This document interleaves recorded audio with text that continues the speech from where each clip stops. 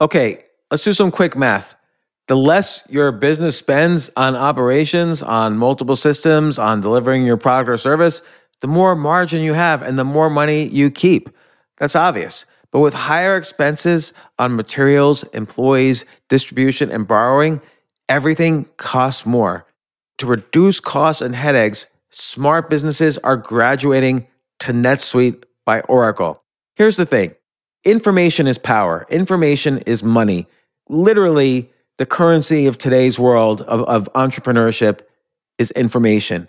And if you could bring all of the information about your business into one dashboard, this is incredibly valuable. NetSuite is the #1 cloud financial system, bringing accounting, financial management, inventory, HR into one platform and one source of the truth about your business. With NetSuite, you reduce IT costs because NetSuite lives in the cloud with no hardware required, access from anywhere. You cut the cost of maintaining multiple systems because you've got one unified business management suite. And you're improving efficiency by bringing all of your major business processes into one platform, slashing manual tasks and errors. This is so valuable. You just hit a button and you can see all the information about your business instead of having to call 5 different departments and get all these emails and put it all together and make sense of it. Over 37,000 companies have already made the move. So do the math, see how you'll profit with NetSuite. Backed by popular demand, NetSuite has extended its one-of-a-kind flexible financing program for a few more weeks. Head to netsuite.com/James. netsuite.com/James. netsuite.com/James.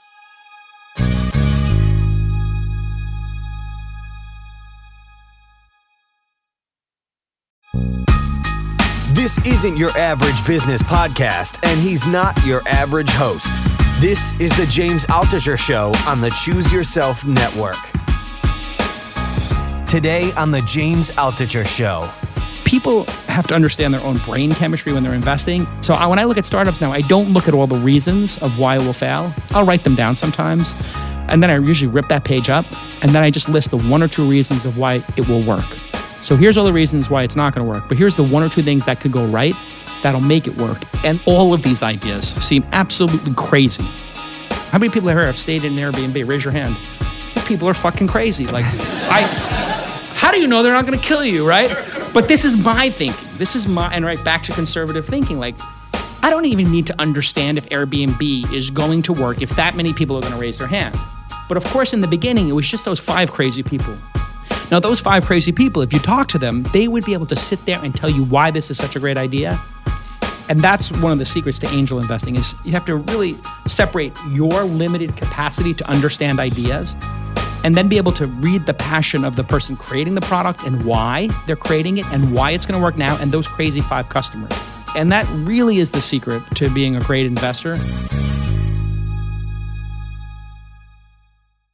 Today's episode is brought to you by Casper, creators of One Premium Mattress. The Casper is an obsessively engineered mattress at a shockingly fair price. Supportive memory foams create an award-winning sleep surface with just the right sink and just the right bounce. Try Casper for 100 nights risk-free in your own home. If you don't love it, they'll pick it up and refund you everything. Casper understands the importance of truly sleeping on a mattress before you commit, especially considering you're going to spend a third of your life on it. Free shipping and returns to US and Canada. Get $50 towards any mattress purchase by visiting www.casper.com/James and using offer code JAMES. Terms and conditions apply.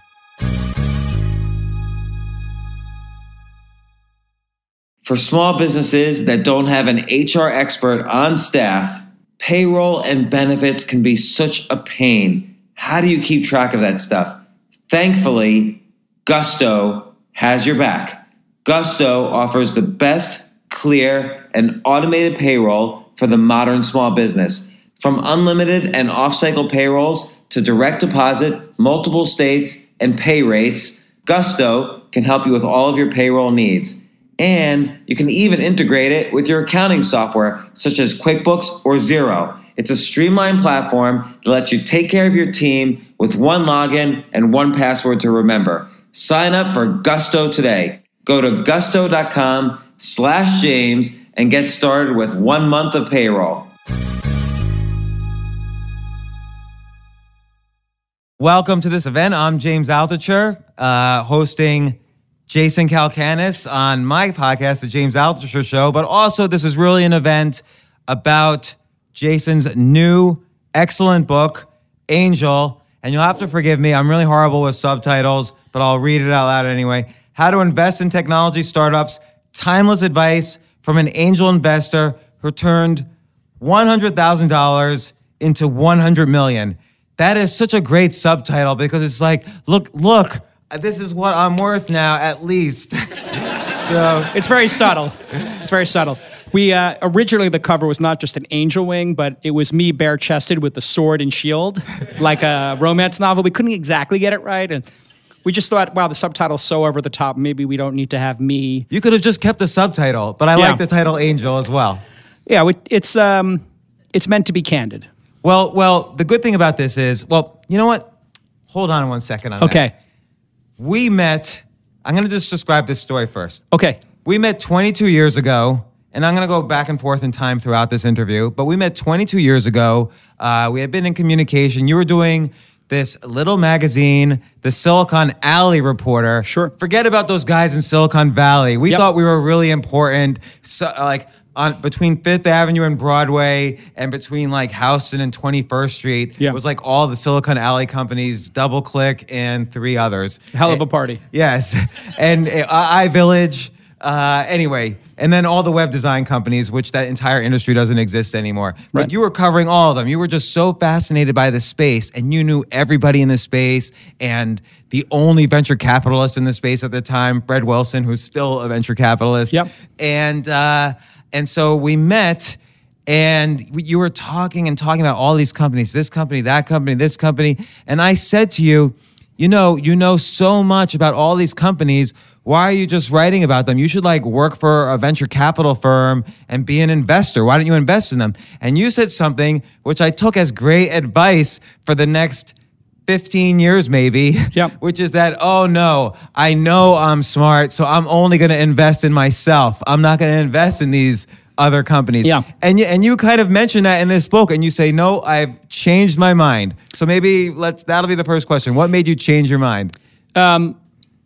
Well, I got a lot more friends who became very successful, and they kept asking me for advice, and I'd sit down with them and they'd say, hey, I'm starting this company. It's kind of like poker online, and you play poker, right? I said, yeah, I play poker. And my friend said, well, what if people played for a virtual currency, and then you would play against your friends in your social graph? And I said, Mark, I know poker. And people in poker, if you make it virtual chips, there's no risk involved. So going all in or making a bet, it's kind of neutered. It makes no logical sense. So no, I'm not going to invest in Zynga. It's a stupid idea, and you're going to fail. So, and that turned into a $25 million mistake. And then Elon came up to me and was talking to me about his car company that he had invested in at the time, and they were about to run out of money. And he was pretty depressed about it, and I think they were trading at $1 a share. And he had to take over as CEO, and I was just giving him a bunch of advice about it. But I wasn't angel investing. I didn't even consider it. And that was at $1 a share. Now, I don't know what it's trading at now, but it's over 200, I think, maybe 300. And then finally, Evan Williams came to me, and we're having brunch. He said, let me show you Twitter. You text 40404 what you're having for breakfast, and we sign you up. And Biz says he's having the scrambled eggs, and I'm having the tofu. And I said, Evan, you're going backwards in your career. You did blogging, and that was a big success. You sold to Google. And now you've taken the blog post out, and you've left just the title. If Twitter succeeds, it's going to be a cacophony of idiots. People who have no ability to write a paragraph are going to be up all day and all night writing fragments of sentences like complete idiots. It's going to destroy society. And sure enough, I was right. But it's a $50 million mistake. And that's when I sort of decoupled my opinion and my ability to pick winners with my ability to pick really good friends and hang out with smart people, which is what you picked up on when you met me, which was I had an idea from journalism and from just being a hustling kid from Brooklyn who was full of shit and who was really good at what they did. And once I realized that, when Travis came up to me and said, hey, can I show you Uber Cab? I said, can I invest? they said, do you want to see it? I said, yeah, you can show it to me. But Wait. I'm going to ask you all about Uber in a second. Let's not. But anyway, that's when I switched my thinking. And I think it's good advice actually to invest in yourself for a period of time. But if you have a really good network and you start investing in other people, that can work out pretty well too. So I gave you bad advice 15 years that you followed for 2 decades. I'm sorry. God, it was good advice at the time. You needed a lot of work. Frankly. I know. I needed a lot of work. You did need some work. We both did. It was probably the best advice. Candidly, we both needed work. So this is related though to something you say throughout the book. You don't want to invest in, or not that you don't invest in billion-dollar companies. You try to invest in billion-dollar people, which imply not everybody kind of knows billion-dollar people. There's a lot of work involved in doing that. And you discuss you discuss many of the networking techniques that angels should do, that founders should do, startups should do, investors should do, and so on in this book. And I think you cover all the basics. I feel though, like through your career, just having known you all these years, you've done even more than that. Like because of the journalism, you went out of your way to like hunt down people, and you gave Silicon Alley Reporter as a start gave you a vehicle to say, hey, I'm calling from Silicon Alley Reporter. Can I sit down and talk to you? Sure. And how would you suggest someone who's starting to build their network right now? So just to be clear, I believe your advice now that to be a great angel investor, one of the most important things is having a great network. Sure. And I think there's things outside of the book even that you've done. And so maybe you could address that. Yeah, it's very important to have a strong network, right? And being fearless about contacting people and being able to take a lot of no's before you get a yes. And, that was my life as the Silicon Alley Reporter was just it was kind of laughable. I used to run around with my little luggage cart with the magazines on it and just drop the magazines off at people's offices because I couldn't afford to UPS the magazines. So I would just drop them off in person. But every time I would drop them off, somebody would come out from behind the back and say, oh, hey, I'm Nicholas Butterworth from SonicNet. I love your magazine. I'd say, great, here's 20 copies. Will you give them to your friends? Say, yeah, of course I will. Do you want to see what we're working on? So I realized, just being interested in other people, which you've read in some other self-help books, helps. But specifically with angel investing, and I wrote the book not just for people who want to angel invest, but also for founders to see how this process works. Being able to, if you look at 25 startups that are under 5 people right now, right, and you see them all coming up on Angel List every day, or My Syndicate, Jason's Syndicate, or Seed Invest, or Republic, all these places you can sign up to see the deal flow. If you were a great salesperson, you could just say, hey, I provide sales support, and I was looking at your website. I know you're hiring 3 salespeople. I think that those job descriptions aren't perfect. So I rewrote one of them for you, and here it is. And if you need help with sales, just let me know. And be of service to people, and to give more than you expect back in return. That's what I was actually doing with the magazine. I kept putting people on the cover. I kept inviting people to parties, and all this goodwill built up. And over time, I was able to tap that goodwill in angel investing and other things I did. So I think being of service and helping people without any expectation of return is something very unique to the technology industry. Other industries, Hollywood, et cetera, they're a little bit sharp-elbowed. But even to this day, our industry, people really like to help each other. And if you don't understand how to do some technical thing, yeah, sure, I'll help you. And yeah, maybe someday you'll help me, maybe someday you won't. But that really is the key to being successful. I think it's an arms race between all the angel investors out there and venture capitalists to see who can help a startup more. So the way I look at the competition between myself and other angels, and even though there's not really competition because there's room for all of us, I just try to provide as much value as I can. And I provide as much or more value to my failed startups than I do the successful ones. And I provide even more value, I hope, to the people I don't invest in. Well, let me ask you about that. Like, you say you provide a lot of value, maybe even more so to the failed startups. Sure. Does it worry you? And I do want to backtrack in a second to kind of the basics of founders versus investors in the book. But when you have a failed startup that's always calling you for help, at some point, don't you just say, okay, look, you've reached the limit of how many times you can call me, and that must mean you're going to go to zero, and I'm moving on to helping Uber? Never. I'd never do that. But at some point, you must say to yourself... No, I wait for them to say it. Really? So if somebody's drowning, I'll jump in the river, I'll chase them down, and no matter what it takes, or no matter much time it takes. I'm just curious, like, do you help them see that, okay, now maybe is the time to... They generally get there themselves. What I tell them in the beginning is, most startups fail. I'm investing in your company. We're going on this journey together. If it does fail, and when they have that failure conversation where like, hey, we only have 6 weeks left or 6 days left, we're going to shut down. I say, listen, it's okay to shut down. Most companies fail. Therefore, all I ask is that we shut this down gracefully. And after you recover, I'm your first phone call when you have your next idea. And part of this, again, is this relates back to just the whole notion of communication. Yeah. So I feel like half the people reading this book might be founders who are looking at angels like yourself or others to invest. And half the people reading this book want to figure out how to turn 100,000 into, let's just say 10 million, okay, for most people, or 1 million, whatever it is. So there's investors and there's founders, and you have really great sections on how founders should communicate after an investment, and also how angels should communicate. And you just said, just to summarize, before even that level, you could kind of break in and start building your network by thinking of very smart and intelligent ways to help a wide variety of people without expectation of return. That's almost like step 0 before you could then it's a good life lesson is just to provide more than you're trying to get back. And what I tell people is just make $1,000 investments. If you were going to do this seriously, your first 10 investments should just be $1,000 into a random number of syndicates on AngelList or on Seed Invest, but act as if you put in 10,000 or 100,000. So now you're getting the experience and you're building the network as if you put 100,000 in. The founder's looking at you like, you put $1,000 in and you're providing all this value. They love you. They think this person's demented. Like, why are they doing this?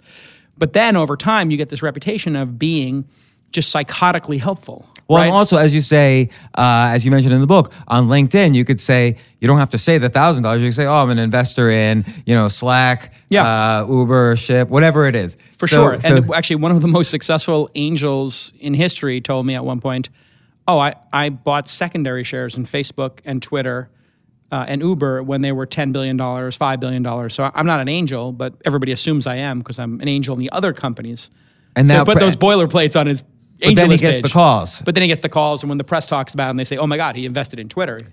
Because one of the things you mentioned is that not only is it about meeting the $1 billion people, but it's about, it's easy to write them a check. It's hard to get them to cash your check. Because you have to, at that level, someone who's delivering such value and that investors know about, they have to decide whose checks they're going to cash. They're not out there begging for money. It's true, but most of these startups are pretty awkward when they start, and they have 4 or 5 rounds of financing that they would accommodate angels into.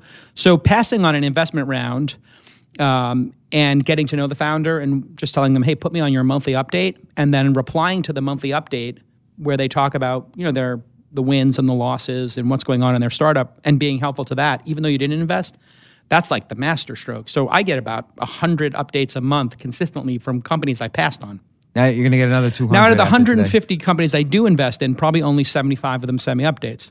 So there are 75 companies I've invested in who will not send me an update. The number of companies I pass on investing in, they send updates. So then anytime those companies come back to me and ask for more money, if they're doing a bridge financing, I say, great, we'll do the bridge financing, totally stoked. Here's a side letter that says you agree to send monthly updates now. And they're like, totally, I should have been doing that all along. You were right.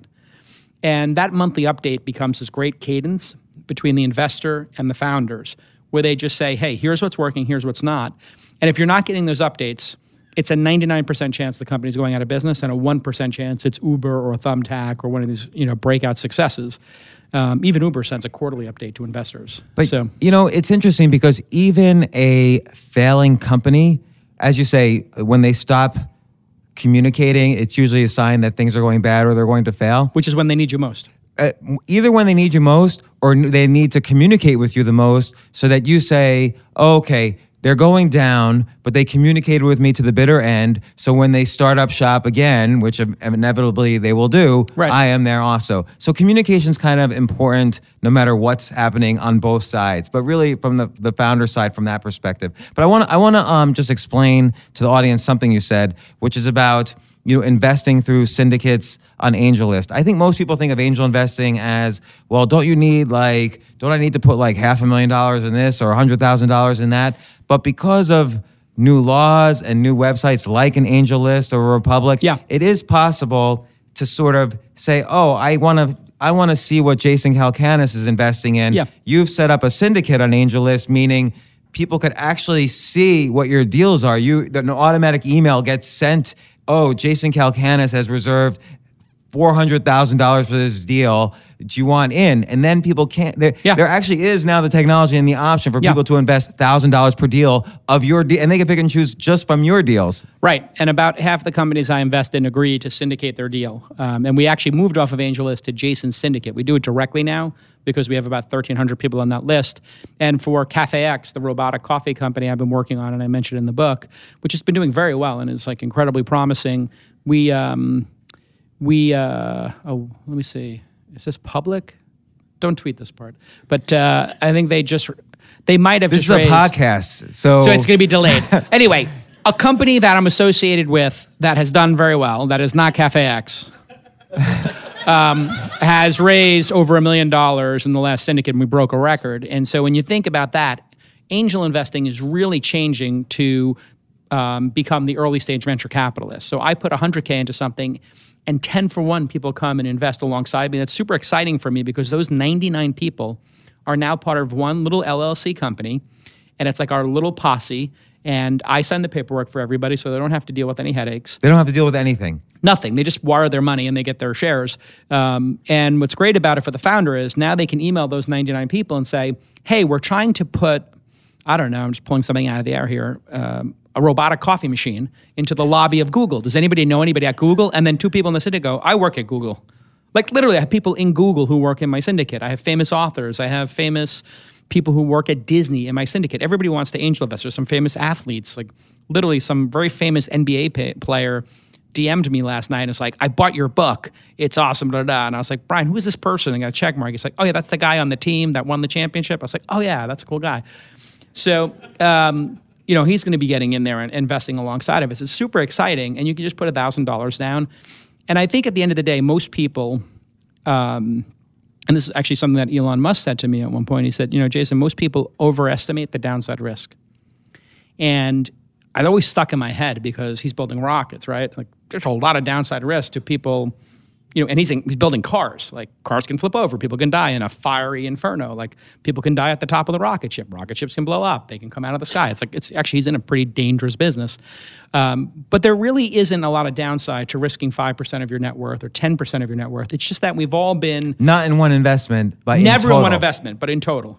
Right? You would never want to put that much of your net worth into one investment. You would want to put no more than like a fraction of 1%. You probably want to invest in 20 or 30 startups over some 2, 3, 4 year period to have a little bit of diversification and some learning, and do small investments and then bigger sized investments as you go, right? And doubling down on the winners, which we can talk about. But, we are very conservative creatures and we don't like to take a lot of risk. And you have to unlearn your own biology. The biology of humans is, hey, if somebody swims across that river, they're going to get eaten by a crocodile. And if somebody goes over that mountain, there's like a whole bunch of lions on the other side. So we're just fearful creatures who are just scared of dying constantly. And now we live forever, and the only way we die is when we kill ourselves or, some random event occurs or we eat ourselves to death, right? Like it's really interesting how humans die now. It's like self-inflicted wounds. I know so many people who have eaten themselves to death. So. Basically is what's happening. Like it's going to get to the point where, in some sectors of society, suicide is actually becoming, very sadly, the number one cause. And the reason that is because all the other ways to die, we're figuring out ways to keep ourselves from dying, right? Self-driving cars will get rid of one of the leading causes of death in our lifetime. So putting all that aside, we're very fearful. And what you have to start doing is saying, you know what, if there's a 1% chance that this idea could succeed, it's worth pursuing. But we live in this society where everybody wants to list all the reasons of why things can't work. And I sit there and, sometimes I'll share an investment with somebody like, oh yeah, that won't work because it didn't work these other times. And I'm like, Google was the 11th search engine, right? Like YouTube was like the 50th video site. And even Uber and Lyft, they were like the 10th people to try doing cabs on, hailing cabs through your phone. A company here in New York, Vindigo, used to let you text to get a cab to come to your location. It didn't work. I kind of remember that. And Vindigo had it. And I remember writing about it as a journalist. So, we overestimate the downside risk. If I took, 10 people and I said, here's a deck of cards, pull the ace of spades. It'll cost you $1,000 to pull one card out of the deck. And you're like, $1,000? Yeah, you have to hit the ace of spades. They're like, that's crazy. Well, what do you win? I'll give you $1 million. They'll be like, no, I'm not doing that. But anybody who can do basic math would be like, yeah, I'll do that all day long. How many times will you let me do this? And what happened was when I moved to Los Angeles, I started playing poker at very small tables. And I started learning about gambling and watching degenerate gamblers and their psychology. It was very fascinating. And there were some people who just loved to lose. They loved to get really frustrated, and they would leave the poker table on a loss, right? And then there were other people I would watch win consistently, and they would win. And after they won a big hand, they would go eat a sandwich and come back to the table, play 3 or 4 more hands, and then they'd pack it in and leave, right?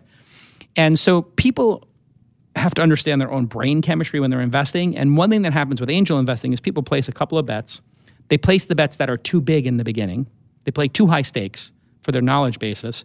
The second year comes around, and 2 out of 3 of their startups, or 4 out of 5, are now dying or need to raise funding. And they're like, oh my God, this is the worst thing I ever did. Angel investing sucks. What they don't realize is if 1 out of the 5 or 2 of the 10 or 3 of the 10 are still alive, something special is going on with them, and it will probably pay off more, or hopefully will pay off much more than 1 to 5, right? It will be much more than a 5-to-1 ratio. And so when I look at startups now, I don't look at all the reasons of why it will fail. I'll write them down sometimes, and then I usually rip that page up, and then I just list the 1 or 2 reasons of why it will work. So here's all the reasons why it's not going to work, but here's the 1 or 2 things that could go right that'll make it work. And all of these ideas seem absolutely crazy. The idea that you would allow somebody to sleep on your couch or in your extra bedroom, when I heard that idea, and I didn't have a chance to invest, but I heard the idea very early, and I was like, oh, like a serial killer? And the person's like, no, it's not for serial killers. I'm like, oh, okay, who's it for? It's like, it's for people who can't afford hotel rooms. I'm like, but hotel rooms are like $49 or $99, the cheap ones. They're like, yeah, but it's like more of a unique experience. And, for the person who's hosts, they really enjoy hosting. I'm like serial killers. They're like, no, it's not for serial killers. I'm like, Airbnb sounds like it's for serial killers and for meth heads. And sure enough, everybody remembers the story. It's like meth head rents apartment, trashes it. Woman comes home, all of her belongings are ripped up. A bunch of people on meth were going through her photos and drawing pictures on them. It was the scariest, craziest, horror film ever. And that's it's another example of yes, here's a terrible reason of why this won't work. But people are still Airbnb in their home. How many people here have stayed in an Airbnb? Raise your hand. You people are fucking crazy. How do you do it? How many people have rented their house out? Raise your hand. Okay, now keep your hand up if you were in the house when there was another person in the house. You people are truly insane. How do you know they're not going to kill you, right?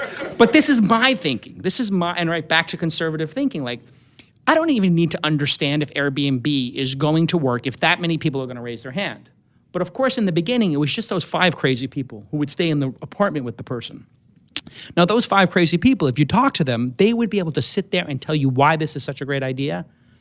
And that's one of the secrets to angel investing is you have to really separate your limited capacity to understand ideas and then be able to read the passion of the person creating the product and why they're creating it and why it's going to work now and those crazy 5 customers. You just ask yourself, can those 5 crazy people turn into the maybe 40 people in the room who are hosts and then 90% of the room has stayed in an Airbnb at this point?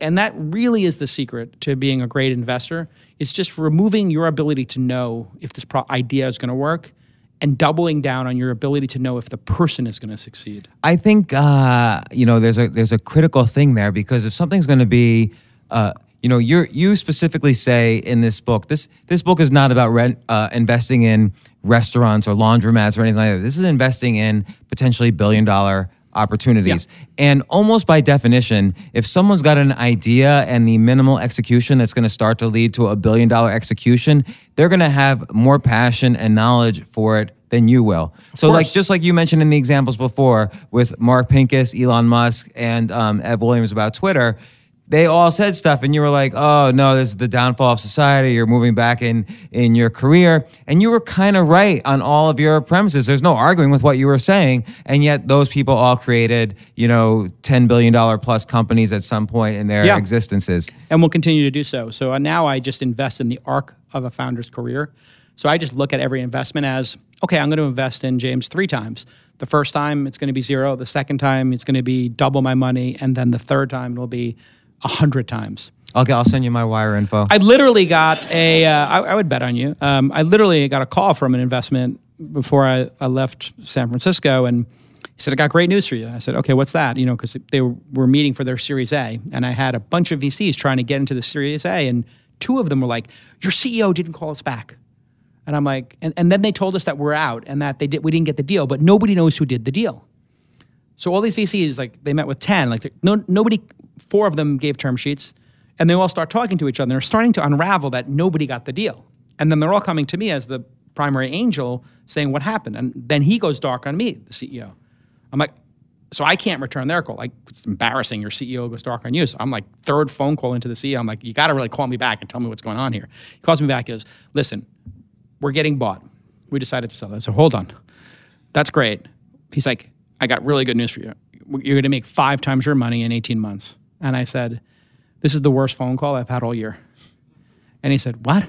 You're going to make $500,000. And I said, I wasn't in it to make $500,000. You could go 50x from here. You go 500x from here. Why are we stopping now? If that company with this huge brand name sent their CEO to beg you to buy it and you guys fell for it, like, don't take the money. I'll round up these other VCs to buy your stupid partners out, and we'll get them some money. We'll give you money to get you $1 million to sell some of your shares so you can buy an apartment. Let's keep going. He's like, my other 2 partners outvoted me. I wanted to do that. I can't. And I'm just like, okay, you have to promise me one thing. Because when you're an investor and you have a lot of shares, you got to sign off on this. And you never want to stop a founder from making $10 million or $15 million. It's life-changing money for them. And it's a dream to get sold to a big company. I understand all that. I was there in my life at one point. And I said, okay, I'll do it. You have to promise me that when you have your next idea, I'm the first phone call, and you let me be the first investor. He goes, I would never do a business without talking to you, of course. And I said, no, that's not the agreement I'm looking for. I want you to agree right now on the phone that I get to be the first investor in your next company. He goes, okay, I'll let you be the first investor. I said, great, I'll sign off. Good luck, mazel tov. I'll see you in 2 years when your sentence is up, as it were. And this has happened 2 or 3 times now where the founders come to me for the next company, and boom, Well, you look at a lot of these guys that you've mentioned already, and let's just take those 3 you mentioned: Mark Pincus, Ev Williams, and Elon Musk. Yeah. People don't realize Elon Musk, like Tesla, is his 3rd or 4th. Yeah. There was Zip2, then PayPal, yeah, then Tesla. Mark Pincus had Tribe and something else, and then Freeloader, Zynga, and Ev Williams, of course, had Blogger.com. Odeo. And Odeo, which became Twitter. Mm-hmm. So all of these people kind of had their little startups, not little. I mean, like Zip2 got sold for a lot of money. $100 million. Yeah. So but they were already experienced in the space, which is part of what you're saying is piggyback a little bit. You don't use these words explicitly, but piggyback a little bit on those more experienced and potentially smarter than you, not only on their industry, but on business in general. Yes and no. So the counter to that would be Facebook, Steve Jobs, and Bill Gates. But are those anecdotes? Because I want to say about your Bill Gates one. Well, Bill Gates had very rich parents, obviously, and his mother was on the board of a company that was the company that needed to get basic. But there's no way to predict that. There's no way to predict that, but there were angel investors in these companies. And so there are a lot of people who've hit it out of the park the first time. So I always like to be very open-minded about that possibility too. Thumbtack, I was the 2nd or 3rd investor in, and they became worth $1 billion, and it took them 3 or 4 years to figure out exactly what the business was. But I just looked at Marco, who is the founder of the company, and when I asked him questions about why he was doing what he was doing with Thumbtack, his answers were so rich and passionate and detailed that I thought, this person is an incredible craftsman. There's an attention to detail to what they're doing. And there are certain people in the world who have an attention to detail and care about nuance. I'll always remember I was at the Sony Club with Barry Wine in the back here, and we were having sushi, and somebody left a bottle of Fantastic on the counter I don't know if he remembers the story, but they used to clean the tables, and they even with the bottle of Fantastic, they had the little spray bottle, they had taken the labels off of it and made it perfectly white so it looked good. But the person left it on a table, and just for a second. And I noticed it. Barry noticed it. He called somebody over. He said, just don't ever leave the bottle on the table, right? It's like that maniacal sense of detail that most people don't see. That's what greatness is about, is an attention to detail that's unnecessary, right? And the great founders all have that. They're thinking about all these details, and maybe individually some of them don't matter, but almost universally they have some level of craftsmanship to what they do, and certainly a presence to them that they really want the details to be refined and well thought out. Why are we doing this? Is there a better way to do it? And they can be really annoying people. Like when you meet them, they're not visionaries, they're assholes. And they're not like incredibly deft at what they're doing. They're kind of stubborn, right? And so almost universally you can meet people and they can be very uncomfortable to deal with. And I had somebody the other day and they're like, oh my God, yeah, I was dealing with this founder. He's incredibly uncomfortable. Like in the meeting, it was just like, it's just like literally had an answer for everything. I was like, can you introduce me? He's like, no, I'm telling you, this person is just like a complete asshole. I was like, I need to meet this person quickly. Like if this VC is having such a hard time with this person's opinions, maybe there was something there. Now, not always. Some people are just jerks. But some people get perceived to be jerks, right? Because they fervently believe that the world needs to change. And most people, they're kind of lazy and don't want the world to change. So this like story came out in the New York Times about Jeff Bezos and Amazon and how it's the worst place in the world to work. And I was like, I know a lot of people who work at Amazon for Jeff Bezos, and they are loyal to him like Navy SEALs. Like this is like a level of loyalty and, passion for that company. So I was like, what is this story about in the New York Times where everybody, I was like, oh, they went on Glassdoor and they found everybody who couldn't cut it in the Navy SEALs and asked them, what do you think of the Navy SEALs? And they're like, well, yeah, Navy SEALs sucks because I quit the Navy SEALs during Navy SEALs training. It's like, oh, okay, it just wasn't a match for you, right? And that's the thing where, Steve Jobs was known for being a bit difficult at times. Some people are just not meant to do startups and work at them, and that's okay because it is an unhealthy pursuit at times. And I think though, okay, so it might not be the case that like a Zuckerberg or even a Steve Jobs is just anecdotal. There's some mixture, but I think your description in this book is almost like a guidebook: how to get into the game, how to build into the game, how to grow into it, how to succeed, and then also if you're a founder, how to be the type of founder that others invest in, which is what you're discussing now. Sure. But I think a lot of it is first avoiding mistakes, and you discussed that a little bit. Don't put $300,000 per investment if that's all your money or whatever. Put $1,000 into 10 investments and start to get the feel. And you could also not only it's not like someone's knocking on your door asking for $1,000. It's Jason Calacanis, his syndicate sent an email saying, I'm putting 30,000. You could put in 1,000, and you say yes to 10 of those, maybe across 10 different investors. Right, and then you look at who's co-investing in that deal. You build a little spreadsheet or a mailing list, and now you've got 100 co-investors. And you contact them. And then you just email them, and you just say, hey, I'm going to be in Silicon Valley, I'm going to be in Boston, I'm going to be in New York, wherever they are. Would you like to have coffee and maybe share some deals? And when I was starting in angel investing, I just started emailing friends of mine and say, have you seen any interesting companies? I'm having the launch festival, I'm having a little conference, I'd love to meet them, or I'm having a dinner at my house, or I'm going to be in town next week. Do you know anybody? And that's how I met Thumbtack and a bunch of other companies. Just putting the word out there that I was looking for companies to invest in, because the way I really got into angel investing was, one, I missed all these great companies, but I had introduced 2 of those 3 to Sequoia Capital, which had invested in my company. And after I told them, I told the top VCs there, you have to go to Twitter tomorrow. You have to close this deal. Time's running out. This is going to be one of the most important companies of our time. This is after I realized I was wrong. And I missed the angel, but the Series A was happening. And I said, you have to do this. They missed the deal. Fred Wilson won it. But that in their mind got them thinking, wow, some of our founders are well connected. Let's give them a small amount of money to invest, and we'll split the returns with them 50-50. They never realized that portfolio would be worth $200 million or more now. And myself and Sam Altman from Y Combinator fame now, he did Stripe, and his position in that became worth 25 million or 50 million or something. And then my Uber position, my Thumbtack position became worth 200 million. That fund was outperforming the Sequoia fund that it was in parallel to, I believe. So they realized, wow, these little bets are really paying off. And I did my first 15 to 20 investments because they just told me, here's free money, go invest it.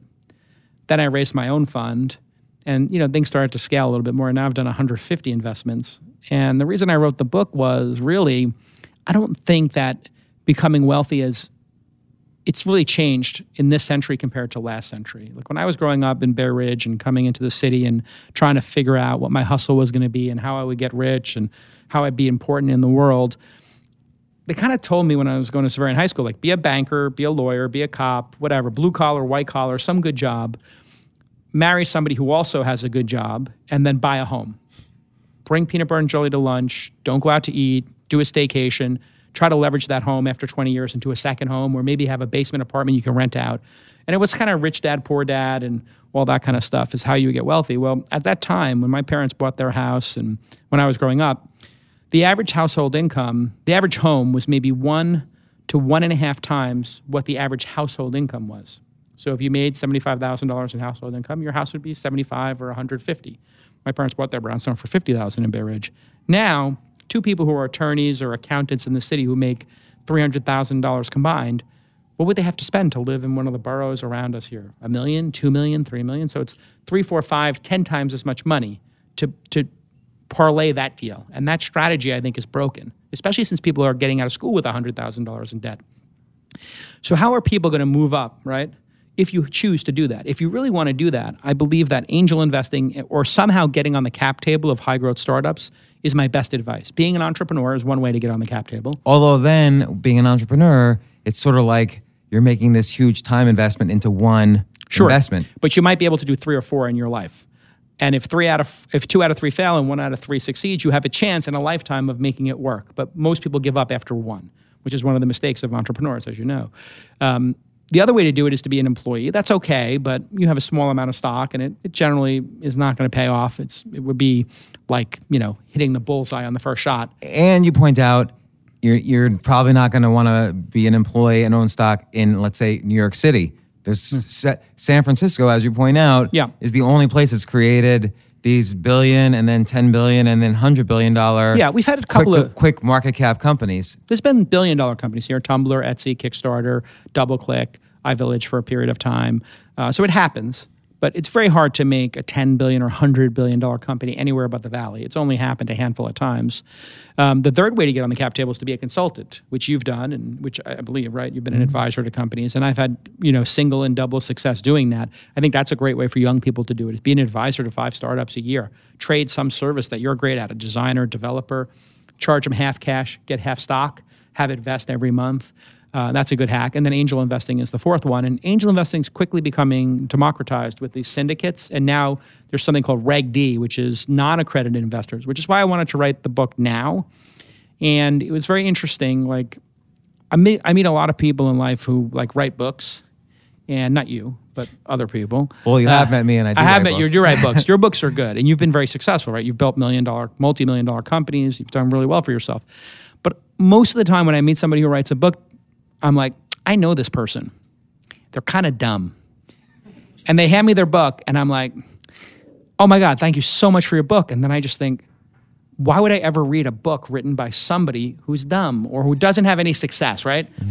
And then I ask sometimes my friends who are writing this book, why'd you write this book? And they're like, well, I want to be a subject matter expert. I want to be a thought leader on this topic. I'm like, and we all have to suffer through your book to make you a thought leader? Like, this is not how it should work. You should only write a book if you have some level of expertise on it, right? And after I hit about 100 investments, I thought, this is a book actually, because there's very few people who have ever broken 100 investments, let alone 3 or 4 unicorns, and now it's 6 unicorns. And I really wanted to write the book because I do think that society's changed a whole lot. And the ability to be upwardly mobile, and having grown up with a mom who's a nurse and a dad who's a bartender, and really growing up struggling for money, right? Like, you could be in the middle class, but if you don't have any money and you're in debt, you're kind of like poor essentially, and you're living month to month. And I would say 100% of their fights were over money. right? I think about any bad moment in my childhood. It was literally about money, like a car being broken. We couldn't do something. Things were kind of coming off the rails because of money. And I really think that there's an opportunity for people. It's harder for people now to change, where they are. Social mobility is very difficult. And I found a hack, and I believe in my heart it works, and it will change people's lives. And that's why I wanted to write the book now. Let's stop to take a quick break. We'll be right back.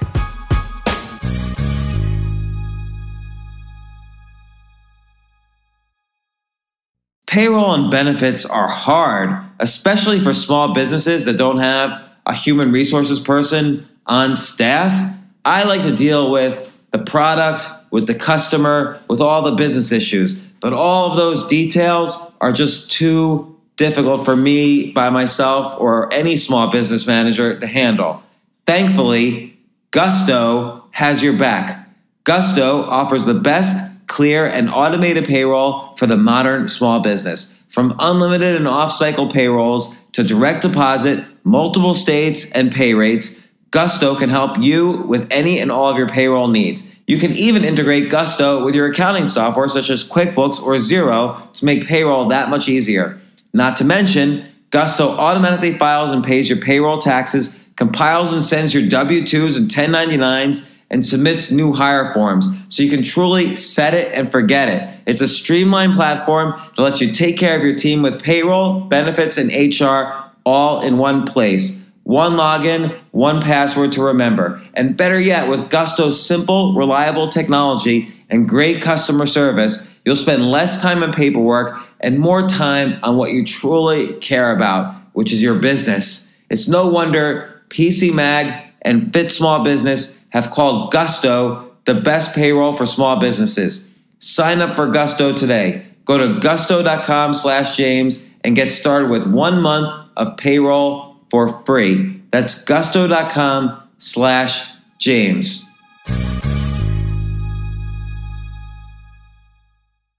The Casper is an obsessively engineered mattress at a shockingly fair price. Supportive memory foams create an award-winning sleep surface with just the right sink and just the right bounce. Try Casper for 100 nights risk-free in your own home. If you don't love it, they'll pick it up and refund you everything. Casper understands the importance of truly sleeping on a mattress before you commit, especially considering you're going to spend a third of your life on it. Free shipping and returns to the United States and Canada. With over 20,000 reviews and an average of 4.8 stars, it's quickly becoming the internet's favorite mattress. Sleeping on a Casper has changed the way I feel in the morning. I've actually stopped switching homes just for the moment now because I want to stay in one place with my Casper. It's the best investment I can make for myself, my health, and my creativity. Get $50 towards any mattress purchase by visiting www.casper.com/James and using offer code James. Terms and conditions apply.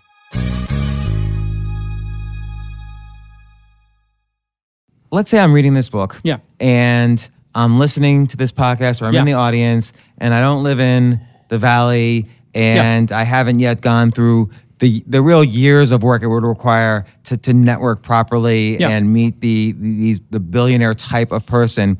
Here's what I see this as a great guidebook for everybody. But here's what I personally would do, because there's lots of different directions to go. Sure. So I would say, okay, I'm going to find the top 10 angel investors out there just by track record. It's just like I got their baseball records and I know who they are. Yep. And they all have either syndicates on Angel List or one of these other sites. Or they're on Twitter. Or they're on Twitter. But on Angel List or your site directly or Republic, I can sign up and I can legally see, here's what Jason Calacanis is going in next. Here's what Naval Ravikant's going in next, and other of the big angel investors out there. And Jason just explained to me, I could put in $1,000. I'm going to take $10,000 out of my salary this year. I could put $1,000 into 10 of these investments. I'll do everything he says, start networking with the companies. I don't need to live in Silicon Valley yet. I'm not going for the 100 million yet. I'm just going to get experience. To learn.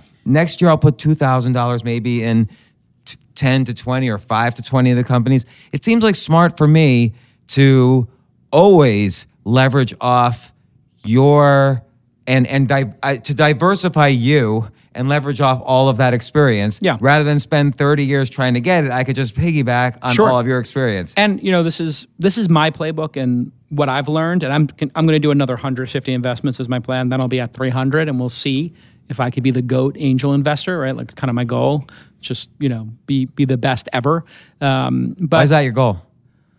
Well, and I asked that because you're one of the first people to create a blogging platform and really say, okay, bloggers need, and here we are in the next wave of that, Squarespace. We're sitting in their headquarters. But you created Weblogs Inc. back in the early 00s. I remember even visiting you when you were sitting at some hotel on 57th Street, and you were showing me the back end of the software. You were really proud of it. Yeah. And then you sold that to AOL for, I guess, 20 or 30 million. Yeah. And you were a success. Like, you had money. You even defined that number in here, 20 million. You reach escape velocity. Yeah. So what now makes you think, it's not good enough yet. I gotta be the GOAT?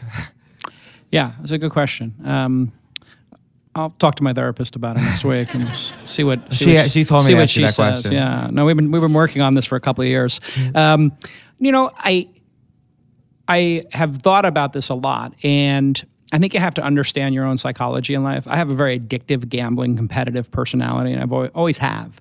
And I've tried to think about how to channel it in a healthy way. You never see me drinking, right? And I'm like kind of focused on what I'm doing, and I'd like to have some audacious goal to work towards. And I think part of my brand now, as a public person, is to overperform and to really sort of set unrealistic expectations and then sometimes hit them, right? And I think people don't do that enough. And when I grew up in Brooklyn, the expectation was, you'd be a great cop. And I took the cop test. I was going to either be a cop or a fireman. And my brother went into the police force. And I wound up going to Fordham at night. But I was kind of at Fordham at night going, you know what? They told me I should have been a cop. I probably should have been a cop. I thought I would be a great cop. I would have been either a really corrupt cop and done really bad things, on a entrepreneurial basis, kind of. Or I would have been like, Lieutenant. There he goes. I would have been Serpico. Everybody lock the doors. Jason. I would have been a great detective, probably. I've always thought about that. God, if I would have been a cop, I would have been crazy. But I kind of felt like when I was growing up that the crew I ran with, everybody was just told to have low expectations of themselves and to moderate their expectation. And I had a chip on my shoulder because I used to come across the train into Manhattan and I used to look at the magazine racks and I'd say to myself, how does one become famous or powerful? And I, having given it a lot of thought, I realized the reason I wanted fame and power is because I had none. And nobody expected I would have any. And that put a fire in me for a couple of decades. I don't have that same fire now. Obviously, I've made it. But I kind of feel like I'm an example to other people that if that guy can make it, and if that guy can do it, I can do it. And that's what I really want to do, is try to inspire some people to maybe have their life change. And somebody on the line here just said to me, I've been listening to your podcast. It's changed my life. And you probably have this happen with your podcast because you have a self-help podcast and people do this to you probably all the time. It's a pretty great feeling when somebody comes up to you and says, you know what, you said something at a conference, or you said something on your podcast, or you interviewed somebody, it changed my life. That to me is one of the best feelings you could ever have. It's up there with writing a check in somebody when nobody else believes in them. Right? It's a great feeling, but it's almost as much a hot potato in a weird way as feeling bad about yourself. Why? Because it's always external. Somebody said something to you and you feel good. Yeah. It made you feel better than you were before, even a little bit. Yeah. And you crave it again. Yeah. Like a dessert. That might be more you than me, James. Could be. At this point. I'll talk to my therapist about it. We could probably do a group couples thing. Therapy. We could do a couples therapy thing. We just play this video and then continue. But, because I didn't have that, I used to come into the city and I just think, how do people get famous and how are people powerful? I don't know if anybody else who lived in the boroughs had the same experience as me, but you kind of getting to Manhattan was the goal. And if you came to a club in Manhattan, I would give them my ID, they would look and go, no B&T, and they'd hand it back to you. No bridge and tunnel. If I tried to get into the Palladium or the Limelight or the Tunnel, the Roxy, they would just be like, Cafe Iguana. They'd be like, get the fuck out of here, Brooklyn, you know? Now it's like, if you have a Brooklyn ID and you go anywhere in the world, like, oh, Brooklyn's the greatest. Oh, Lena Dunham is, I was like, she's kind of annoying, isn't she? But anyway, Brooklyn's really hip now, which is sort of super fascinating to me. But I had this great revelation when I was in the city at one point where I was sitting there on St. Mark's, and I was just like, I was looking at my magazines and I said, wow, being on the cover of a magazine makes you important. And then I was like flipping through and I saw the masthead and I was looking at all these names. I was like, who's Graydon Carter and who's Jan Wenner and who's David Hershkovitz? I was like, you know, the person who picks who's on the cover of the magazine is actually the important person. In my deranged mind, I thought that was how you became powerful, was picking the person. That's why I started Silicon Valley Reporter. I wanted to be important. I wanted to pick the person on the cover. But that's interesting. You went from that like intense feeling to actually create. You were the only magazine for an entire one of one industry that was created here for a good 4 or 5 years, 5 or 6 years. It's a pretty good run. So and then. So let me give you... And I get by the way, just to continue that, I get a super big kick out of the fact that now in Silicon Valley, people have to deal with me because they really were not super accepting of me there either. Like when I first came out there and I was like investing, they were kind of like, Calacanis, like, he's in this deal. And now it's like, people are just, the VCs are just like, what are you investing in? Oh, can you come by our offices? And da-da-da-da. And it's like, yeah, it's nice to be respected for what you do and have some amount of power and, ability to do good work in the world. And entrepreneurs are just, when I meet them in when they have 5 people in their company and it's a 6-month-old company, that's the most exciting time. Like I got a lot of offers to be a VC and do later stage stuff and put $50 million checks into company, $25 million checks in the company. And I just said, yeah, it's not me.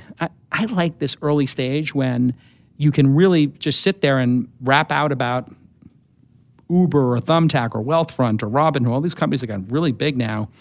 And the founders are just trying to figure it out, That's the really exciting point in time. So there is this level of kind of self-awareness. This is what I love to do. Yeah. I don't like this, but I like this. Correct. You've made the money, but I want to keep doing it. And sure, let's assign a goal to it. But this is what I love doing today, is looking at these 5-6 person startup companies. But let me just, based on this book, which kind of interweaves your story with the playbook, I'm going to do the low expectation playbook. Okay, here we go. So because I sort of feel in some ways having low expectations could also be a path to happiness as well, as opposed to the kind of I don't want to call it the myth of the hustle, but there's a low expectation way of not necessarily being realistic and achieving happiness that way, but succeeding without destroying yourself in some way. Sure. Which you haven't. I'm not saying you've done that at all. I'm just saying this is what I would do. Yeah. I would take your book, and it's like I said before, I would just sleep all day and put $1,000 in all the syndicates I could, in all of your deals. Why skip even one? Right. And you say in here, location. Move to Silicon Valley if you really want to make the dent that you've made. The returns, yeah. Right. But I don't need to do that. I'm going to let Jason do that for me. He works for me once I put $1,000 into the syndicate. Yeah. So I'm going to make the smartest investors in the world, in world history, work for me while I sleep in bed all day and watch Breaking Bad at night. And this is your version of success. This is my version, yes. It's pretty awesome. But it is pretty awesome, right? Yeah, Breaking Bad's awesome. Is that horrible? Yeah. So it's not horrible if I can, a person doing that's not, and then step 2 is, all right, I'm in New York. I see there's like 5 other people in Jason's syndicate who we all did Thumbtack. Yeah. Hey, let's meet for coffee. I think maybe together we can all watch Breaking Bad. Some idea. We can watch Breaking Bad and we can discuss Thumbtack. Maybe we can all put Thumbtacks everywhere. And it's not a bad way to go about it. The way I look at angel investing, if you do want to do it, I think it's worth doing. And I think you can do it in as few as maybe 10 hours a week, like you're saying, the sort of low version of it. Not me saying it. Your guidebook is a good way to, one way of looking at your guidebook, not the only way. And here's a likely scenario. Let's say you were to lose all of it and you lost 5% of your net worth. It'd be a bummer. But if you think about the education, the network you would build, it would be much greater than 5% of your net worth at any given point in time. If you lost half your money, you would easily make it back in a year or two in the stock market or whatever, things that grow 7%. And if you just make back your money, you're in the game buying lottery tickets that could go to the moon. Right. And one of them is going to hit at some point, right? And you're building this network and you're hanging out with the people who want to change the world. So most people get into angel investing because they love the rush of it and being around all the people who are smart and driven in the world. I think you should be a little more discerning than that, because founders can be incredibly charismatic and they can convince you to invest in their company. I mean, that's why they're the founder. That's why they're the leader. But that's why I would never want to direct. Sure. That's why just starting out, even the first 10 years of starting out is a good time to study. But I would say 1 year is good. All right, 1 year might be good. Yeah. But don't forget, when did you really start angel investing? You were probably in the business for 10 years. Yeah, I was covering people as a journalist. I think journalism is probably... And you knew a lot. Being an operator of a company, a high growth company, or being a journalist covering them, both of those roles are very valuable, because when you're a journalist and you understand the entire playing field and the arc of the history of business and technology and how these things go in cycles and why some new technology can turn over every single vertical and change them or not, you know how to ask the questions and figure out which founders are full of shit and which ones are actually going to change the world. And if you're an operator, you can look at the statistics and how the company's operating and then either help them make it operate better or identify operational excellence and invest based on that. Right. So there's this knowledge that you built up from both years in the business as a reporter, meeting everybody and learning their highs and lows, building weblogs, selling that. So you actually got experience as an operator, which helps you recognize the same kind of excellence in other operators. But also, you were doing things to always put yourself in the center of a network, having the one magazine. And you even said, if I'm investing, I could put somebody on the cover of the magazine. I could write an article. Or the 100 list, which you were on. Or yes, that's right. What was your number? I was very proud of it. I think I'll still remember. It was like 57 or something. It's 57. Yeah. It's 57. So I was proud of it. We framed it in our office. There's a funny story behind that. For reference, Silicon Alley Reporter would do the top 100 people in Silicon Alley every year. And the first year in 1996, we only found 60 people working in the internet industry. Oh, I'm 57. Well, no, you were in the second year, but for the first time. And when we got to 60, we're like, how do we find other people? Because we were going to do the Silicon Alley 25, and I was like, do 100, it sounds better. And so we emailed everybody on the list, the 60, and said, do you know anybody else working in the internet business? And they'd say, my lawyer, my accountant, this headhunter. So we literally put accountants and headhunters, anybody, just fill it in the list. So this just gives you an idea of how meaningless lists really are. No, but how important they are too. But they're also super important because it gives people a starting point. And then, so we get the list together. And I said, okay, now let's rank them. And everybody's like, rank them? What do you mean? I'm like, put them in order of importance. They're like, how could you ever determine the order of importance? I was like, good question. Let's start, right? So just tell me who's not important. Let's get the not importance and the very importance, and then put whoever's left is the middle. So we did that. And literally was like, okay, these are the top 30, these are the bottom 30, and here's the middle 30. Up and comers, which was where you were, right? And you probably would define yourself as such. And then we sat there and we're like, what would make people really outraged if we picked them as number 2 instead of number 1? And they're like, well, DoubleClick's the biggest. We're like, great, make them number 2. Who should be number 1? Like, this is my maniacal thinking. No, it's was whoever's number 1, put them down a peg, make them number 2 because it'll make them go fucking mental.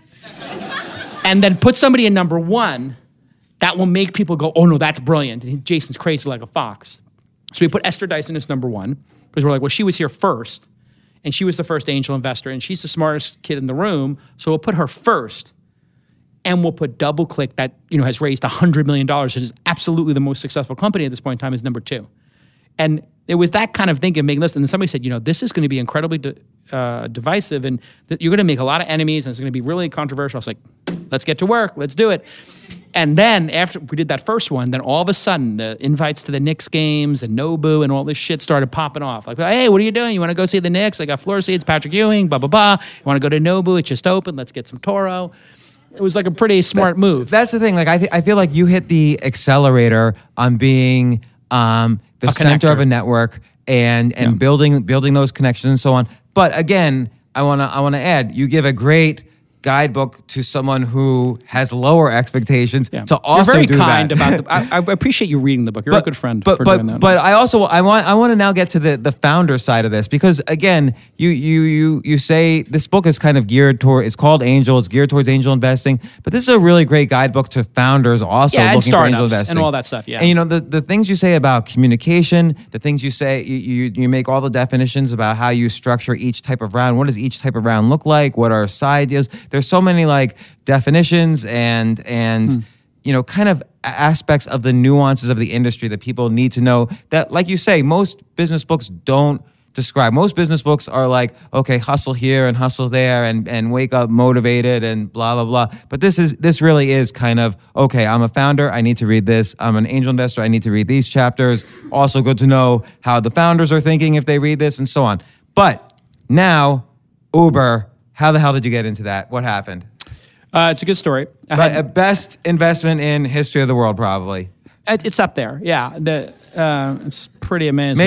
Maybe what's his name? Andre, who's the guy with a Google? The first There's a Google guy, and then before they even incorporated, he put $100K in. Yeah, he just went to his car and got a check and brought it to their garage. Well, he was betting on Larry and Sergey, first time founders, right? Yeah. Well, I had known Travis because I interviewed him for Silicon Valley Reporter when he was doing a company called Scour, which was Napster, except it let you trade any file type. And one of the file types was movies. And The Last Action Hero wound up in this peer-to-peer Napster-like network. And Scour then got sued for $250 billion. And he sat there and he was really nervous about it. And I did this interview because he was 20 years old. And they literally, the movie industry, and Michael Ovitz was an investor, and Michael Ovitz's people came to the thing and said, if you say Michael Ovitz's name, we're going to break your legs. That's literally what Michael Ovitz's people said to him. And I'm not making this up because he tells it on my podcast, the story. And if you do a search for Anthony Pellicano and Hollywood, you'll read a couple stories in Vanity Fair about how things got a little crazy in that era. Putting it aside, he was really nervous. And then he wound up doing Red Swoosh, and we were just friends through all of that. And so this is when I had this revelation that I had smart friends who were going to do great things in the world from my 10-year network as a journalist. And I was coming out of the Embarcadero, and I said, hey, you know, how you doing? He says, yeah, you want to see what I'm working on? I said, yeah. And he said, it's Uber Taxi. I said, okay. And so it's a taxi, but it's a Lincoln Town Car, right? He said, yeah. I said, well, a taxi's not a Lincoln Town Car. That's stupid. Why don't you just call it Uber? And he goes, yeah, we're trying to get the domain name. I'm like, yeah. Can I get credit for that in the movie? And he goes, what? And I said, you know, like Sean's getting credit for taking the thaw off of Facebook in the Facebook movie. So can you give me credit for taking the taxi off Uber? He's like, well, no, we've already decided to do that. And I was like, oh, well, can you give me credit anyway? He's like, yeah, I'll give you credit for that. So if there's ever a movie, they're going to give me credit for that, or do the exact story like I'm telling Sean now. Parker of the Uber movie. Exactly. You have to wait for someone to sue him, but exactly. Yes. And so he showed it to me, and then I said, oh, I'm having this event, Open Angel Forum, where I'm bringing together 10 angels. I'm going to have 5 companies pitch, 6 companies pitch. You want to come to that? Again, you're providing value. Yeah. And he came to that little dinner party, and he pitched, and 3 people in the room invested, and 17 didn't. Those 2 people are, you know, really thankful. The 17 are, you know, every time I see them, they're like, it's. They just look at me and they're just like. But here's the question, because, and again, this is really separate from the book. You actually don't even talk that much specifically about Uber, because this is really where you're assessing a person. He's a winner. He's going to win at whatever he does, right? It's obvious. But it's hard to say that, because it's, again, someone like you talking to Mark Pincus earlier could have said, well, every city has licenses for taxis. For sure. The licenses in New York, in fact, have totally crashed. So how is Uber going to deal with the regulatory issues? You're right. So the chances of them figuring all that out is low. But what if they do figure it out? What does it look like? And that's where I changed my entire psychology and thinking, which is, what if it works? And that's what it takes to be a great investor. If it's clear that it's going to work, you should not invest. How do you avoid? I feel like, because if you do invest, the idea is so obvious that it's probably not going to change the world. But how do you avoid on something like that? Because once you put money in, there's the cognitive bias, like, oh, I have money, it must be a smart thing. Like, how do you avoid the smoking crack cognitive bias here? That once you're in, did you read the subtitle of the book? I mean, it's pretty much it's pretty out there. No, I think there are things you can look for. Like, I don't recommend that people angel invest in companies today in 2017 until they've launched their product and have a couple of customers. Until the company they're investing in has launched their product. Because think about it this way. They have friends and family money they can tap. They can use sweat equity, where the 3 founders just build the product and get it to market. There's very few products outside of medical devices and the pharmacy kind of space or rocket ships where the founder can't do it with their own money to an MVP. So you want to wait till the product gets to market, especially if you're a new angel. And in today's market, there are so many friends and family rounds and people doing it with sweat equity and building it themselves that you really shouldn't be investing in the 100 startups before they get to launch, because only maybe 3 of them will ever launch a product. So if you invest in only launch products, you've already eliminated 97% of the failures. Now you're in a group bucket of, say, of another 100 companies that get to launch. Of those, maybe 2/3 die in the first 2 or 3 years. But at least you get to spend 2 or 3 years with them trying to figure out if there's a business here. And at least they've put in, they have created something that someone else has found pleasure using. Yeah, and it may only be 3 or 4 customers, but at least somebody has used it. And you can tell they're not tourists or bullshit artists, right? So when that movie, the Social Network came out, we just got this massive tourist season in the industry, just like when the dot-com boom happened. And the number of people making stuff, I have an app, great, you have an app, show it to me. Okay, great, it's another photo sharing app. Okay, this is a poorly designed photo sharing app. So if you make a photo sharing app after Instagram, it has to be much better than Instagram in order for anybody to care, obviously, right? To get somebody to switch, it's got to be 5 times better, not just 10% or 20%. And I have people showing me on a regular basis photo apps that aren't as good. So that has no chance. Or talking to me about why your photo app's going to be better and you haven't launched it. So being able to qualify people who are actual builders and who will go to work every day is important, I think. You have a lot of people who actually don't know how to actually build anything. So I'm gonna give my highest takeaways. These are just mine. I think everybody's gonna have different takeaways, whether they're an investor or a founder or in the middle of some of them. And by the way, if you bought the book, there is a little raffle ticket in it. And then James, I, and a couple of friends are going to dinner, and we're going to pick 3 people from the bucket to come to dinner with us. And we did this last night, and 2 people came with us to dinner, and one of them was like, I can't believe I'm sitting here having dinner with you at this Michelin star restaurant. And I was like, they're not going to say the value, but they'll say it. I was like, neither can I. This is pretty awesome. And he has a pretty good startup, and I'm going to meet with him when he launches it, and I'm going to probably wind up investing in it. So like this idea of like randomness and saying yes to things and not staying at home and watching Breaking Bad is something you could probably work on. Although I don't know. You want to get out there a little bit, James. I don't know. When I'm out like late at a restaurant, I'm thinking, man, it's going to be so good to like be in the bed. Just be in bed. Yeah, we're all thinking that, candidly. We're all thinking that, yeah. If you're over 40, you're thinking that. Once you're out, you want to go back. Once you're in, you're like saying, I have to go out.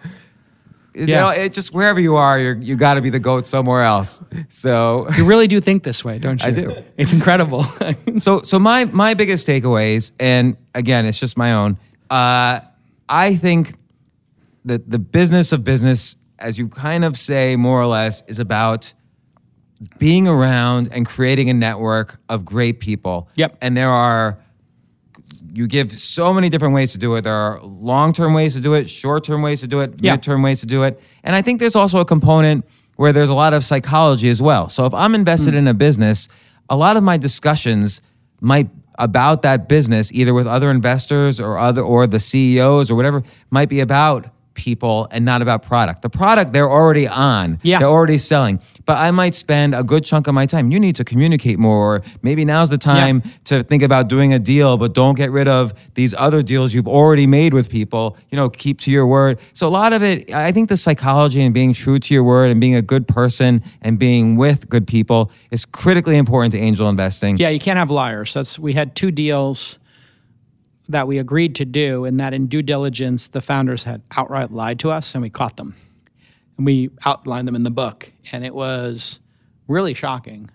Yeah, I never thought that would actually happen. And the first 50 deals, I didn't really do due diligence.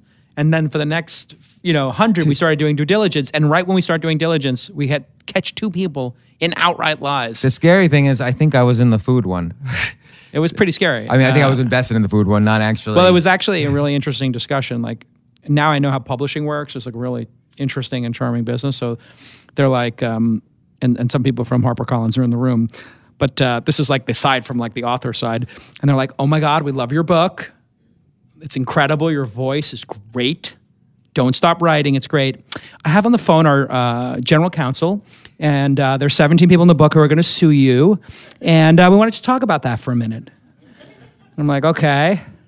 I'm like, yeah, so, I am the general counsel. Everybody's going to sue you. It's going to be complete utter disaster and shit show, whatever. I'm like, yeah, okay, good. Well, great. That's what books are about. And they're like, or there's another possibility we could put on the table. I'm like, okay, out with it. What is it? And they're like, we change the names. So I was like, great. So Brian and I go through and we change all the names to protect the innocent.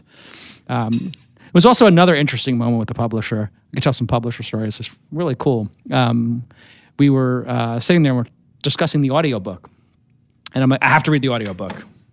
They're like, well, yeah, we have this incredible person. He read all your friends' books and his voice is amazing. He's got a bunch of these awards and it's amazing. How much does that cost? Well, don't worry about what it costs. It's on us. It's great. I was like, no, fuck it. I got to read the book. They're like, well, and I'm like, just tell it to me straight. Why are you dissuading me from reading the book? And they said, well, and I said, is it because you think it'll suck? And they're like, well, yes, it could. I mean, that's always a possibility that it could suck. And I was like, okay, how about this? If I do the book, they're like, also, everybody quits on the first day. Everybody says they want to do it. And it turns out now, did you do your own audiobooks? Yes. Have you done one in the last 2 years?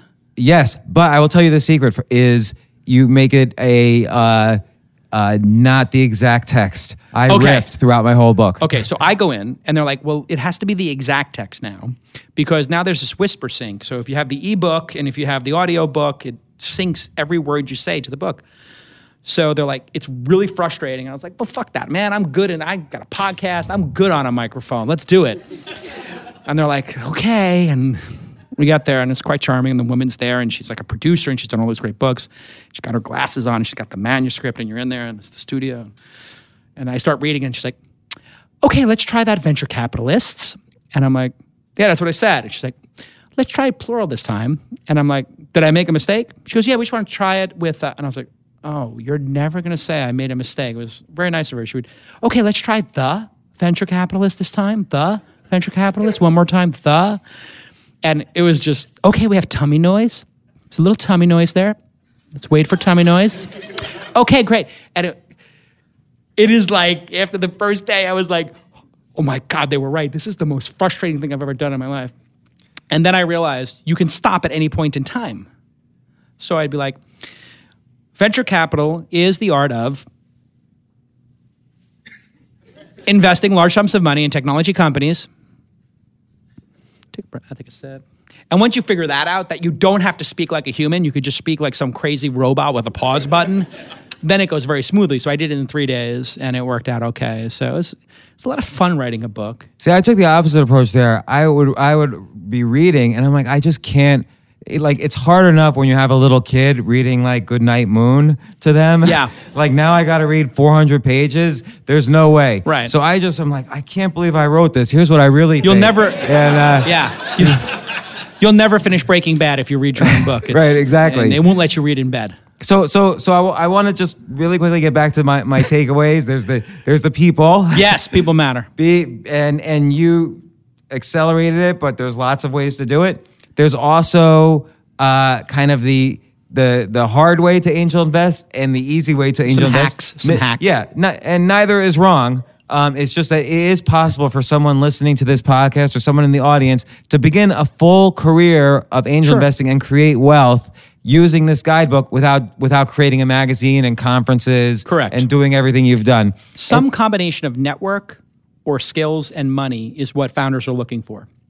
If you have 2 out of those 3, you're going to be a good angel. You don't even need to have the money. You could be an advisor and just have a great network, or be an advisor and have great skill. If you have all 3 of those things, you could be world class. I think also this is valuable to founders to know how to communicate with the syndicates, but also to potentially even network with the individuals within the syndicates. They're all there now. You can see all the people who put $1,000 in something. And understanding what it's like. The second year of angel investing is like the worst year in your life, because the first 10 companies you invested in, 7 of the 10 are running out of money. And we talked about it earlier. Now you're investing in your next 10 companies. The first 10 it's like a mash unit. Everybody's dying, limbs everywhere. It's just horrific. And people are crying on the phone. We're out of money. We're shutting down. What do we do? And you're going to talk them off a ledge. I don't return those calls. No, I'm sleeping. Exactly. What I do is I always tell people, my role as an angel investor is when you're so scared to tell your team how fucked up it is, and if you tell your other investors how fucked up it is, like the investors will never invest in you again and your team will quit, that's when you call me. Because I know that every company is on the brink of like implosion, including the big ones. Like they're always a moment away from death and destruction and total collapse. We know that. So call me at that time. And like literally one time I'm out with my wife and phone rings. Oh, founder, answer it. He goes, I just puked in the shower. I said, excuse me? He says, I'm sitting in the bathroom crying on my toilet. I just puked in the shower. My kids are downstairs with my wife waiting to go to lunch. You told me to call you if this ever happens. I said, well, I didn't technically tell you to call me if you puke in the shower. But you're right, I did tell you to call. Tell me what's going on. And he tells me what's going on. And I said, all right, it sucks. But the good news is you can shut this company down, go to work at that big company for 2 years, make a shit ton of money, get a bunch of RSUs at Facebook or Google. And in 2 years, you'll be refreshed and have a new company, and I will be the first check waiting for you. So again, it's about the fact that he properly communicated with you instead of doing what you suggest, not what you suggest, but what you say most failing founders do is they stop communication. If someone just keeps on communicating steadily, that's really a strong secret of success. I think so, yeah, and being honest. I mean, and being candid. So I use the word candid instead of honest because there's a great book called Creativity Inc. By one of Ed Catmull. Ed Catmull, I had him on my podcast, and he's a really charming guy and really creative, obviously, and smart. And it took me 2 years to get him on my podcast, and we did a 3-hour discussion. It was really one of my favorite discussions ever on the podcast in 750 episodes. And he says he uses the word candid with people because if you say be honest, then you're saying, well, oh, I wasn't being honest before, so now I should start being honest, and people will be offended. But if you say, can you just be candid with me? It's like a higher level of honesty, just like, it's totally cool, permission granted. So I just tell people, be candid. Because if we put this stuff out on the table, we're here to solve problems, and we know the odds are long, so let's just admit that and be candid about it, and then do the work. And that's why when I signed the book, I put do the work. Because really, that's the only thing I've learned in my life, is that if you do the work, it'll all be okay, right? Well, that's great. And Jason, so the author of Angel, again, a great guidebook to not only angel investing, but being a founder as well, I think. So if you're an entrepreneur or you want to build wealth as an investor, and there's a variety of ways to do it, it's all outlined in this book. Okay. I honestly wish I had it in 2000 when I basically blew millions of dollars. Yeah. Well, you know, one of the reasons I wrote it is like nobody's written a book, and then somebody today was like, "Oh, there's another book or whatever?" And I was like, "Yeah, but have any of those other founders, other angel investors, actually hit a couple of unicorns, or 3, 4, 5, or 6 of them?" And really, you know, it's a starting point for me, this book, because what I'm hoping to do is hopefully people could change their station in life, but hopefully people look at it and tell me, I have a great deal, and by the way, it's not perfect. You know, there's a leak in your game. You could do better this way, and here's a way for me to improve my game. So I'm hoping people read it and then email me, jason@calacanis.com, and tell me how to make my game better and what I'm missing, and send me deals. All right, we'll have a conversation with your therapist about that as well. Absolutely. I need a therapist, I guess, apparently, based on this. So, okay. Thanks very much, everybody, for coming, but we're going to hold on one second, get your raffle ticket. Do I just reach out and pick 2 numbers here? Yeah. 4. Oh, boy. 4. It's going to be a good dinner. Where are we going? You pick the place. If you say where you're going, 100 people are going to show up. You realize. The kind of idea is it's a secret location. Okay, the first number... Wait, no. All right, go ahead. I got scared there for a second. No, you know what? Last night we did Siri, and I don't know if you guys know this, but there's like, Siri apparently has a good feature where you can go, pick a random number between 1 and 100.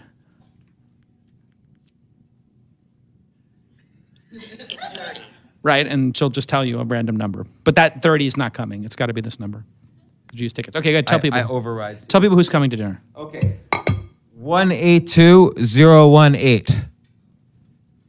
182018.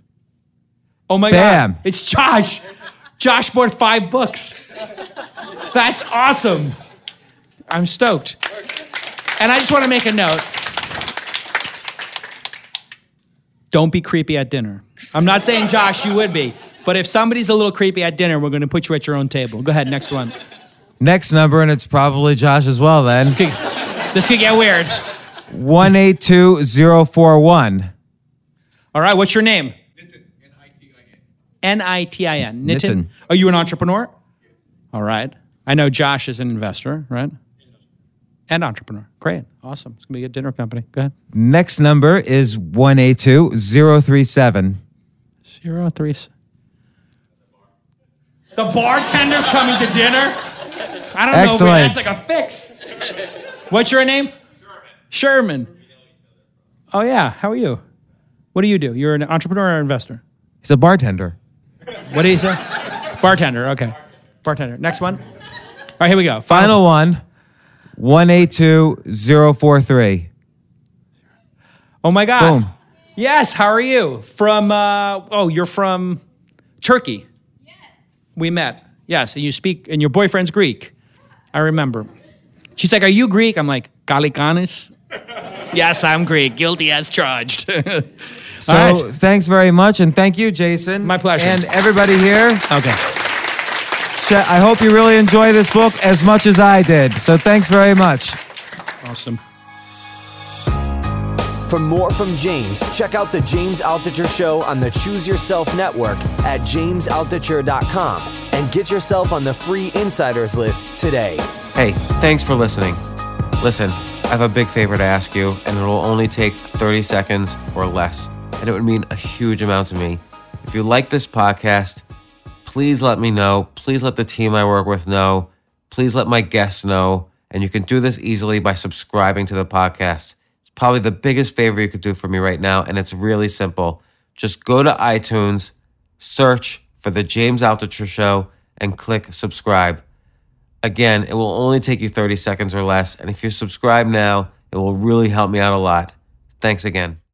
You seek the key, but first you must learn the ways of precision, craft, and performance with Acura's all-electric ZDX. With a premium Bang & Olufsen sound system, up to a 313-mile range, and a Type S variant with an estimated 500 horsepower, the ZDX is their most powerful SUV yet. Unlock the energy when you visit Acura.com to order yours today.